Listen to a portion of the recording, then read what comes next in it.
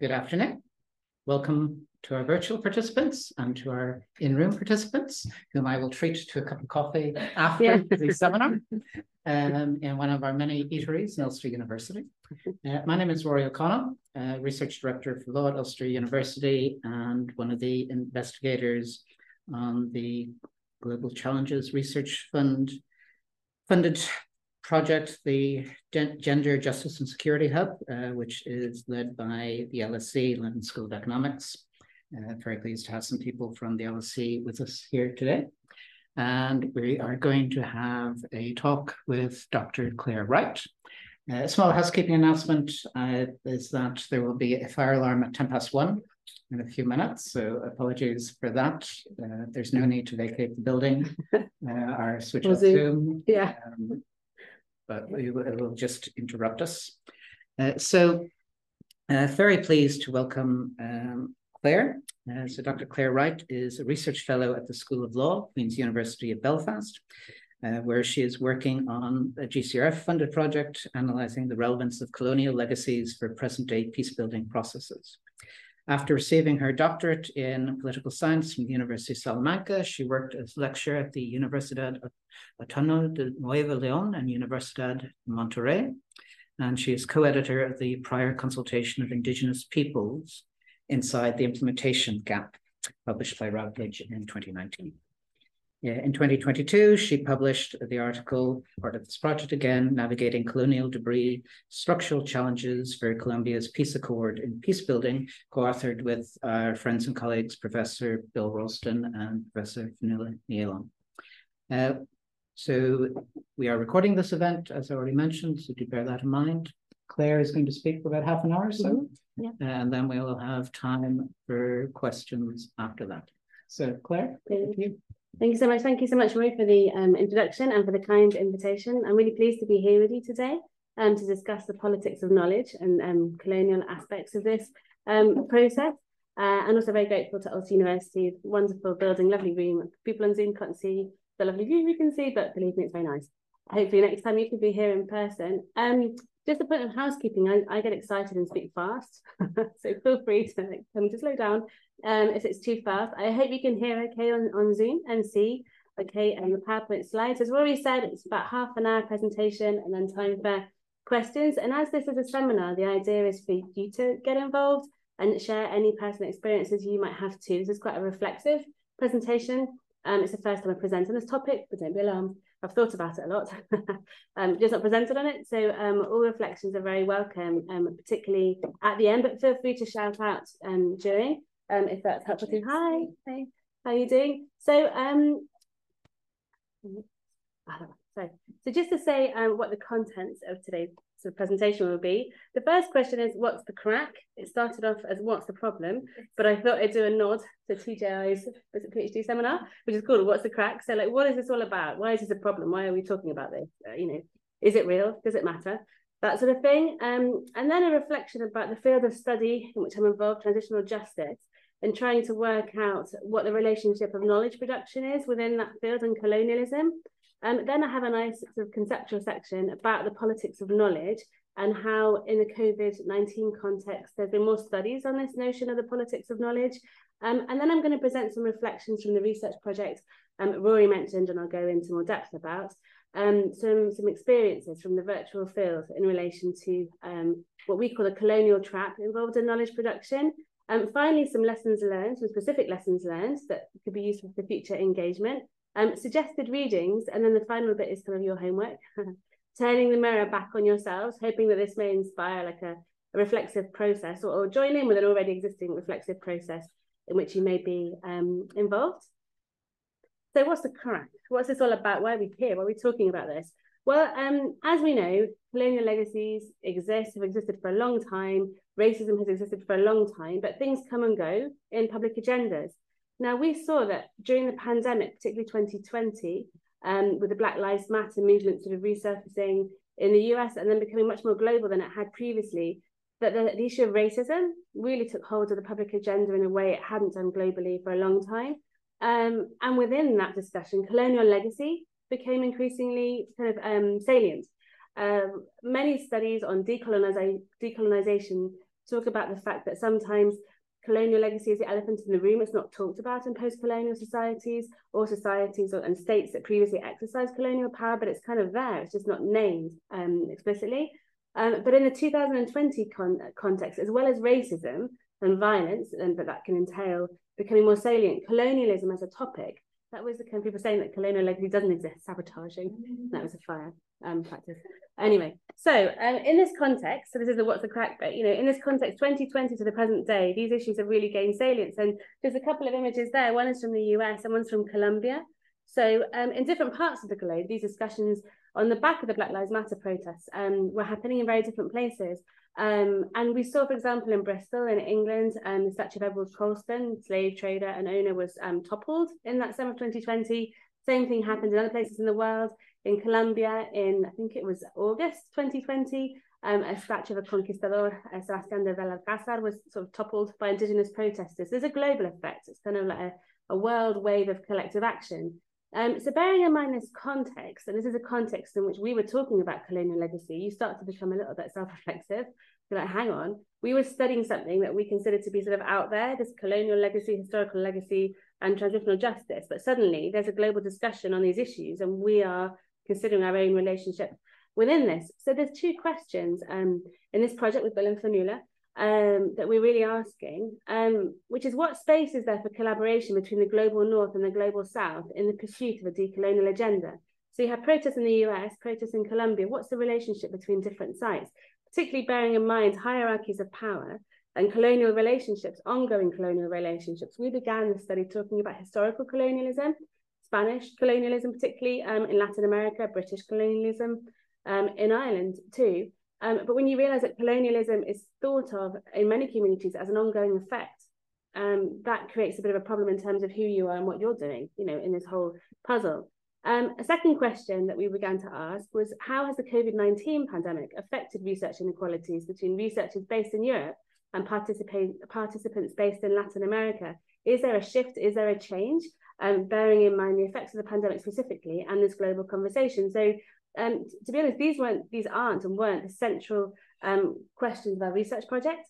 These are sort of questions that actually become equally interesting or sometimes more interesting that happen as you do your research. I'm sure I'm not the only one here that finds that you start off with a question in research and all of a sudden things change because the context takes over, right? You're in your, let's say, ivory tower, lovely tower here, and then you actually go out and see what people are talking about and it's kind of different. I mean, that happens, right? And the context sometimes catches up with you.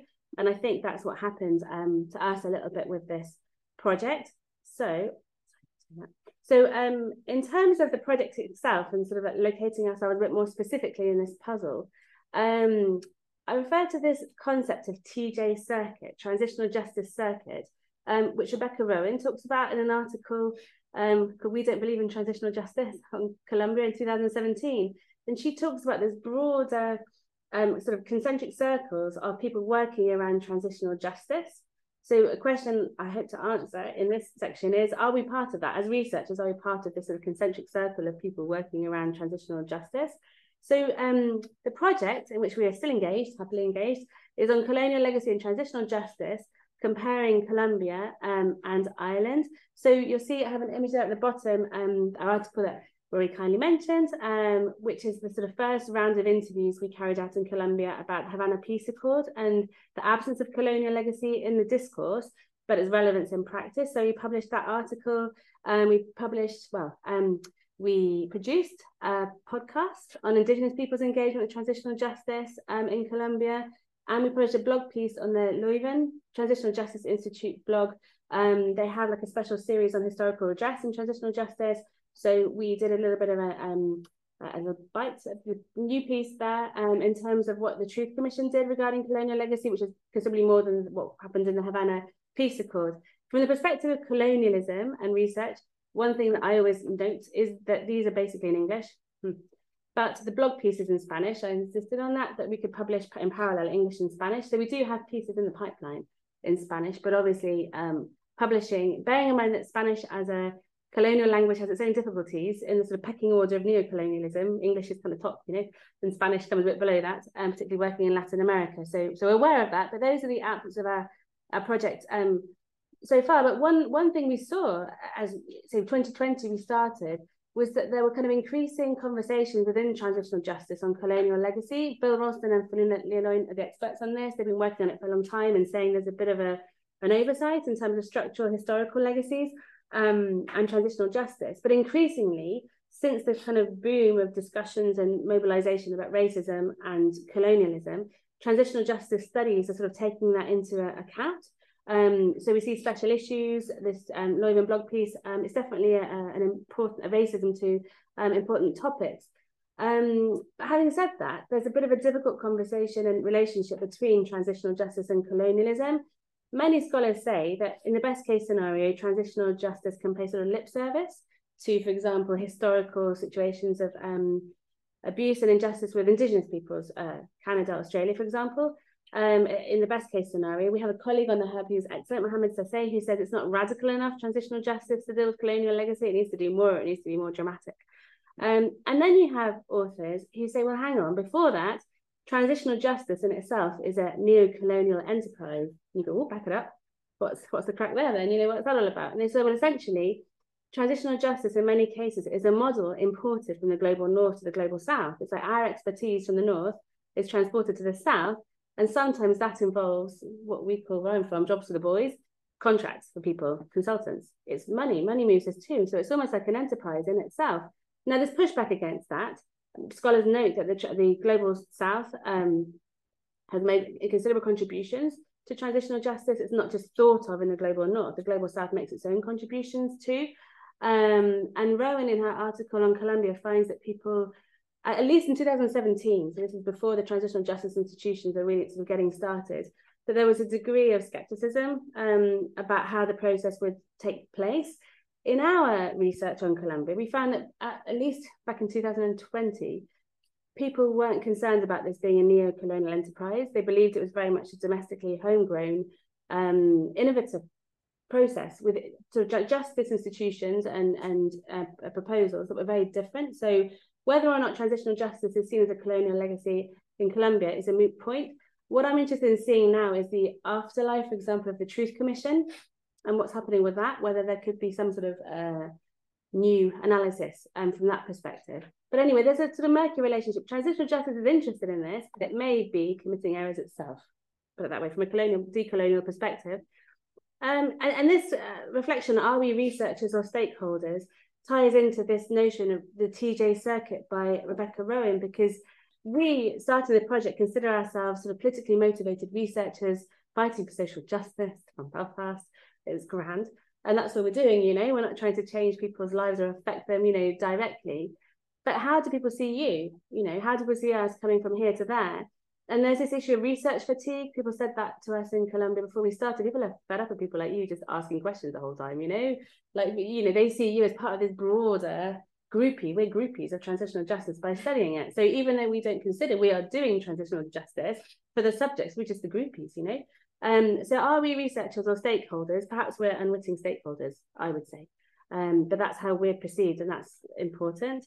So that's the project itself and where this kind of concern comes from. Another thing, just a little anecdote, I love juicy anecdotes from the research, was when we were contacting Colombian academics to do interviews in our first round of interviews, one very sort of impolitely got back to us saying, no, sorry, I can't do the interview because I don't agree with the power dynamics that generally are created between researchers in the global north and academics in the global south. And I was like, well, fair play to you, you know, that's fair enough. I respect that, because what are we offering in return? What are we doing in return? You know, these sort of things have to be sort of fleshed out. So I appreciated that. It was, you know, it was a really useful reaction. Anyway, so the politics of knowledge in the COVID-19 context, this is a bit of a conceptual shopping list, but it hopefully will improve when I talk about it.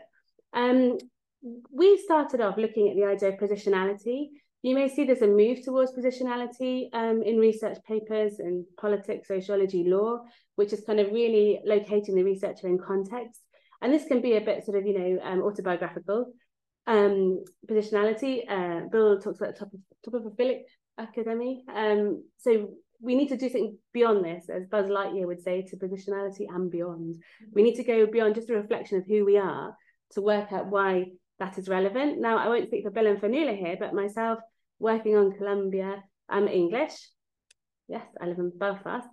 So I'm very much an outsider, but I have insider credentials because I lived in Mexico for 7 years, and I know Mexico isn't Colombia, but there are sort of cultural and linguistic commonalities and similarities.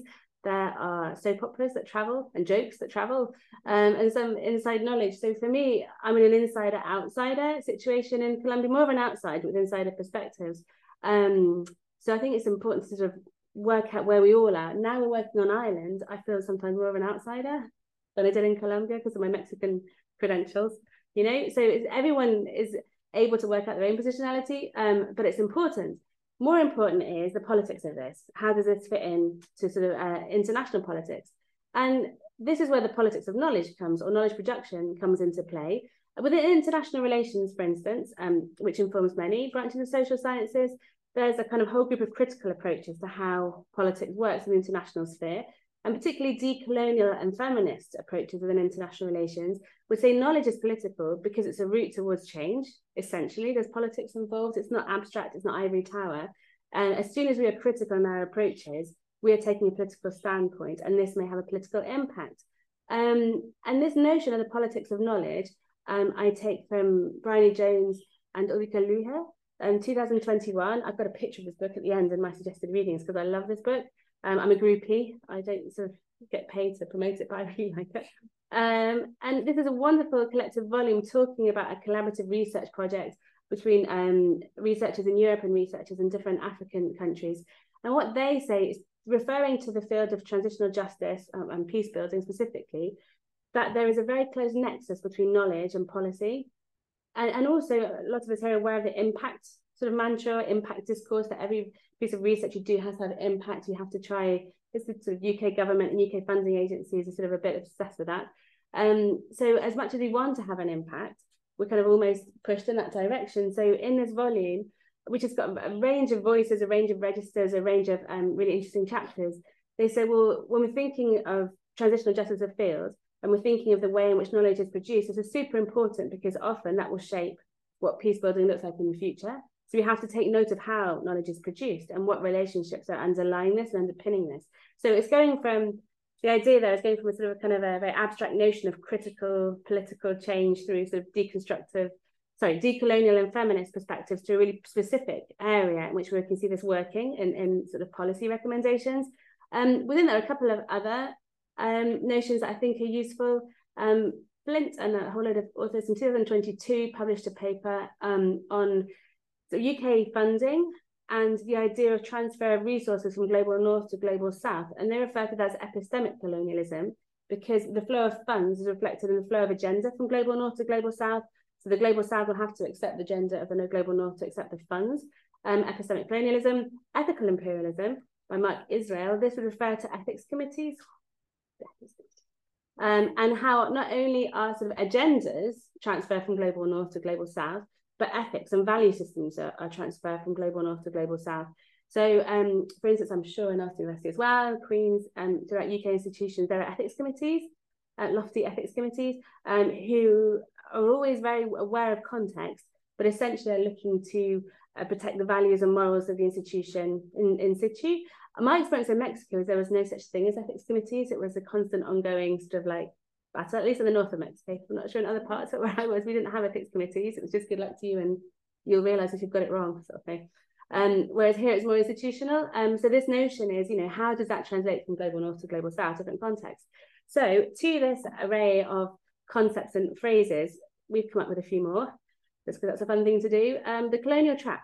We refer to the colonial trap to refer to this idea of people trying to engage in a decolonial agenda, but actually reproducing colonial structures when doing so inadvertently.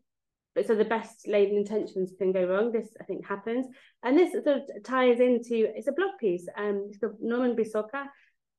He talks of the paradox of Western modernity, by which Western modernity wants to undo decolonial structures, but ends up just reinforcing them. You know, humanist thought is limited in terms of its capacity to engage with the other. There's another sort of concept that we came up with, which is a Spanish concept, to try to be decolonial with our Spanish, complicidad. Now, complicidad was used in the interviews, some interviews which we carried out, to talk about this notion of being sort of in cahoots in a good way with other people. So finding common ground and having sort of similar, a similar perspective towards change. So finding sort of closeness that would have a political edge. And now it's interesting. I like this because Spanish gets it wrong and English gets it right. Because in English, complicity from the Latin is always negative. You're complicit to do a crime, but in Spanish, it can be negative or positive. It's sort of double valence, like it would be in Latin, so it's better in Spanish. So I thought if you try and do complicity in English, it wouldn't work, because it'd be like, yeah, what you want to be doing is trying to, you know, do a crime. No, we don't mean that. We mean sort of getting closer to the common goal. And this finds echoes, so we sort of base this on a notion by Andrea Sullivan-Clark, talking about the context of indigenous movement in or native movement in the US of decolonial allyship, which is how could you be an ally to a people to which you don't belong from a decolonial perspective. So she's talking about so many people who got it wrong as allies. They were trying their hardest to be sort of allies of sort of Native American issues, and they were getting it wrong in the process. So how could we be a decolonial ally properly? And complicidad, we say, is a route towards that, finding sort of closeness and a shared outlook. And the final concept that we're sort of introducing formally, and which I've read about in the Spanish-speaking world and speaking to people, is el maestro COVID. Like COVID as a teacher. The idea that during the pandemic, which is now officially over, apparently, but during the pandemic, we learned things about ourselves. It's a kind of more of a romantic notion of the pandemic, was terrible, but the idea that you learn, thanks to COVID, you learn stuff. And in this sense, there's a whole series of reflections, really interesting methodological reflections on how what we learn from the pandemic in terms of relationships between researchers in global north and global south, and that we would like to sort of feed into with this piece. So Isis Barre-Guyot, who works in Manchester, she has a great piece on decolonial feminisms sort of coming to the fore during the pandemic. Charvet and Ordóñez, who talk about that researchers in the global south became kind of more important during the pandemic because researchers in the global north couldn't do their Johnson fieldwork, so they were stuck. So they did some of the fieldwork in a way that they might have not done before. Alba Boa-Cueva, who works in the Hub with other colleagues, talk about sort of new levels of intimacy between interviewees and interviewers, thanks to a sort of shared global context. But Nwako et al. Talk about the difficulties, the problem of people in the global south being sort of having to go out, do the work, and being faced with dangers in a way that people in the global north weren't. They were just sat at home waiting for the global scholars in the global south to do all the work for them. So there's a kind of like a whole discussion in the literature. So I think this is kind of a really interesting discussion. It's a bit of a shopping list as it looks there, but it comes from old discussions about critical approaches to field work. And then a general discussion about politics of knowledge and how this fits in sort of in both a structural and more intimate level to the COVID context. So Colonial Trap, Complicidad, and El Maestro COVID would be our sort of contributions in Spanglish to this. Sorry. So notes from the virtual field. You know, when you do field work, back in the day, field work, I have lovely pictures of mountains in Peru and lovely buildings in Quito. But during the pandemic, we had to do nothing, wait, or go online. So that was our notes, lovely pictures from field work.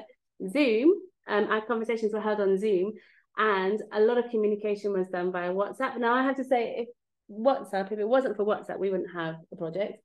Seriously, we would have a project, but it would be very different. So we would. But it would look very, very different, and it wouldn't have much fieldwork and virtual fieldwork in it. And this, I think, would be an interesting topic for a paper or a TED talk, is WhatsApp a tool for decolonial feminist scholarship? Because I think it is, I actually do. The first round of research was with academics, the ones who accepted our invitation. And the second round of research was with Indigenous, Afro-descendant, or Black, depending on how they refer to themselves, Romani and Mestiza women in Colombia, and the way to contact WhatsApp, 100% WhatsApp. An email would never get replied to. So WhatsApp is a music community. And this morning, I had one on at 5 a.m. in Colombia, and I was talking to her on WhatsApp. Like it's 2 years after we did the research. We're still in touch on WhatsApp. We still send like flowers on birthdays and things. Like I've been really working in Mexico. At least I knew that most things were resolved via WhatsApp. You know, like appointments and things, you get signed up on WhatsApp. But I had no idea how useful a tool this would be. So I think, not trying to feed into their marketing, but it just amazed me how important that has been as a tool for communication. And one thing we wouldn't want to do is make too much of sort of this shared context of the pandemic, noting that I was sort of quite comfy in my converted garage office in Northern Ireland, you know, and it wasn't hot and I didn't have too many difficulties. And then women in Colombia who might have been under threat, receiving threats. I wouldn't say that we're in the same position, but there were similarities that I think became more evident because we were both based in our homes, or all based in our homes. So, for example, every now and then, as tiny kids would do, my kids would be unwell. So I would tell one of the women I was interviewing on WhatsApp, and then I'd have like 10 prayer WhatsApps from other women, you know, so, oh, your children are unwell. Or you'd have like, I don't know, a delivery person come in, they'd have a delivery person come in, you'd have a child, they would show you a child. You know, if I'd gone there in person to do the research, I did follow up in person with some after, but if I'd gone there in person, we wouldn't have seen those sort of difficulties and those similarities, like the domestic came to the fore due to the virtual field. So not trying to make too much of that, particularly in terms of inequalities, there was some sort of commonality there, commonality of experience, like ill children, deliveries, internet cutting out, somehow creates a sense of sort of complicidad, or is part of the sense of complicidad. So that was our context. So I think there were pros and cons of that. We missed out on a lot of ethnographical, anthropological data, but we're in the same situation globally, and we're battling with vegetable deliveries, children, and internet signals, all of us. Anyway, so in terms of some of the experiences or difficulties that we found, the first one I would call equitable partnerships in times of budget cuts, right? So COVID-19 inevitably meant that money was all over the place, you know, not in a good way. And this affected our research to a certain extent. So as many funders and donors do now in the Global North, they have an emphasis on equitable relationships. This is the case of UKRI, for example, and this being sort of finding ways to engage with organisations, people in the Global South that is fair and equitable. So we said, okay, yeah, we'll do that. So we were, and we still continue to engage with an organisation, a women's rights organisation in Colombia. And we had everything sorted, brilliant. They said from us, it's very clear what they wanted. They wanted certificates of participation for everybody who was involved, and they wanted a report at the end. And we said, yes, of course, that's perfect. And we also said, well, feeling bad because we had these financial resources, have some financial resources too for your costs. And they said, no, we don't need them. And we said, no, do. So they accepted. And then the budget cuts came, and we said, oh, you know, there's resources you didn't ask for that we insisted, you can't have them now. That's embarrassing, right? That sort of, it hurts and it's difficult, but there's lessons to be learned here. So that there were cuts to the funding, and Flint et al., they talk about this epistemic colonialism. So some of the commitments had to be renegade on, commitments in the Global North to the Global South. And I say here, as well as, you know, the budget cuts being a problem, we made a mistake there too. In hand on heart, we made a mistake because we considered we had the best intentions in terms of being sort of, you know, fair with the resources, but they never asked for them. Our partners in Colombia, they wanted certificates and they wanted a report. That's what they wanted. And we just wanted to try and, I don't know, feeling guilty or whatever you're trying to do. So beyond the budget cuts, which is a problem themselves, we fell short of decolonial allyship because we did give them what they wanted, but we wanted to do something more. So we fell into the colonial trap there, I think, in that specific decision. The good thing is all fine now because they were like, yeah, that's grand. We never wanted them anyway. Let's just crack on. We're like, oh no, this is really terrible. But these things happen, right? This is life when you're trying your best. But anyway, and there's a really good quote here from Isis Barry-Guyot, who writes from a decolonial feminist perspective, which is the movement to decolonize knowledge should not become one in which researchers from higher income countries play saviour to those in lower income contexts. Note received, you know, memo received there. So that's a piece of learning that was important. In other projects, I think that the funding cuts were more serious, so I wouldn't undermine it. It's just in our specific project, it just highlighted that we'd made a mistake, you know, error judgment, meaning a well-intentioned error, judgment of error. Okay, another issue that came to the fore with the pandemic was the issue of ethics and issues of ethics and voice. So we're going back to ethical imperialism here, this notion that ethics committees import models from the Global North to the Global South. So our very highly respected ethics committee suggested that because Colombia is a difficult context in terms of violence and social leaders, particularly in recent years, being targeted, we would be well advised to have anonymity as the baseline for our interviews, which is kind of fair enough. But when we got to the end of the second round of interviews, one of the interviewees said the following, this is put it into English, obviously, I don't like these things being anonymous. The more public it is, the better for us, because we want to let people know what is happening to us. Do count on my participation, but normally I run when those are, oh, it'll be private. I really hate that. In Spanish, he said me importa, which I would quote because it's a very strong word that I couldn't possibly say in English. Anyway, so when you got to the end of your interview, she's like, oh, crikey, did other people think that? Did they just not want to say it because we have a lovely consent form and they didn't want to? So we realised again, we've done it again. We'd fallen into the colonial trap. We want to protect them. We weren't. We were being paternalistic. So having said that, pandemic and WhatsApp offered a unique opportunity to address this. Thanks to WhatsApp, I notified the person who was our contact in the organisation. In a meeting we had after that, we talked about it, and a few more women who hadn't said anything before said, no, I really wanted to be named too. I didn't want it to be anonymous. I just was going along with it. So we were, via WhatsApp, we're able to go back with all the women and check over this issue of anonymity once again. So again, we can sort of learn from our mistake. There's room to learn from that. And in this sort of context, we think this notion of a feminist ethics of care is really useful. I never thought I was doing that. And then I realized perhaps we are doing that in a way, in making sure these relationships are strengthened over time. It's not just, oh, you've done the form, you fulfilled it, like ni modo, as they would say.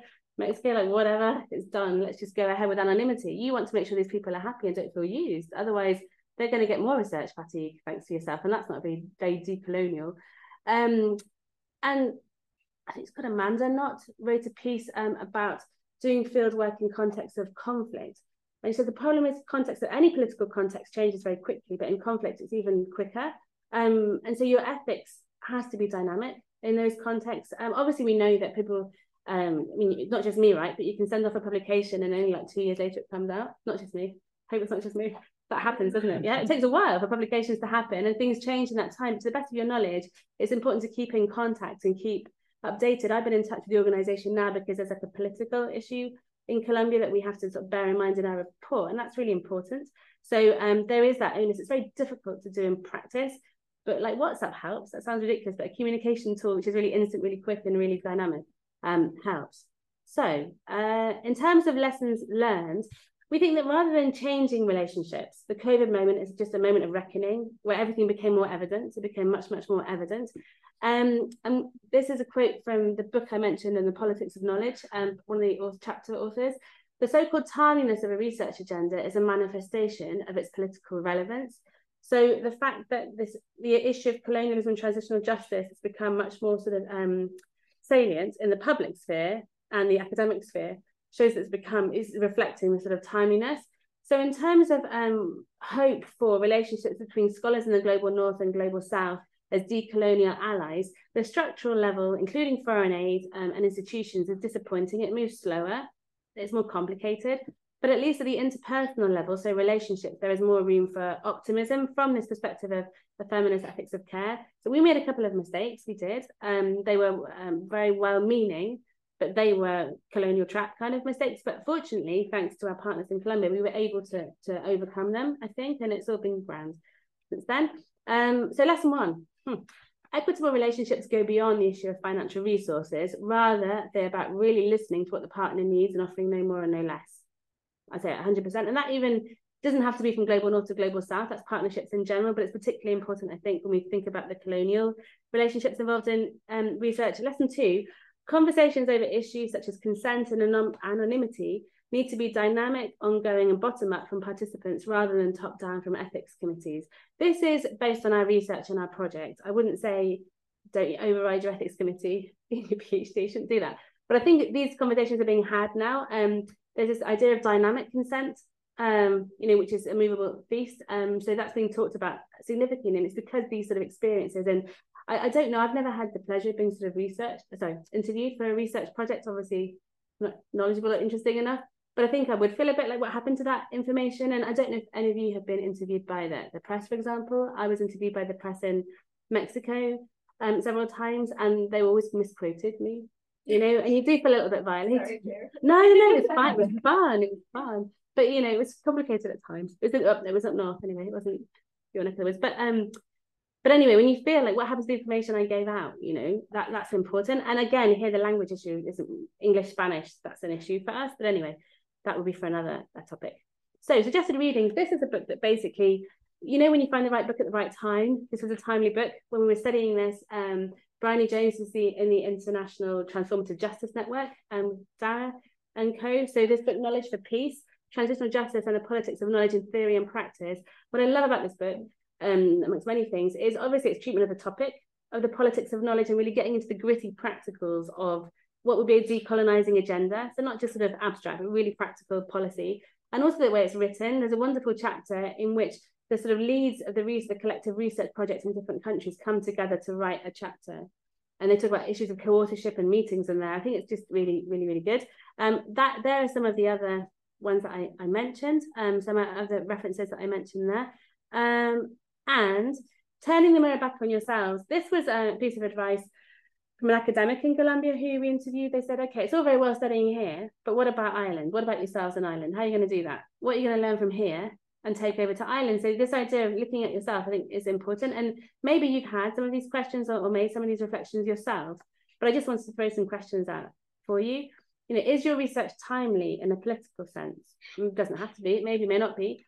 Do you consider yourself an insider, outsider, both or neither? That can change over time and in projects. Now, how has your own experience, for example, privilege and or discrimination shaped your academic inquiry? Who are the stakeholders in your research?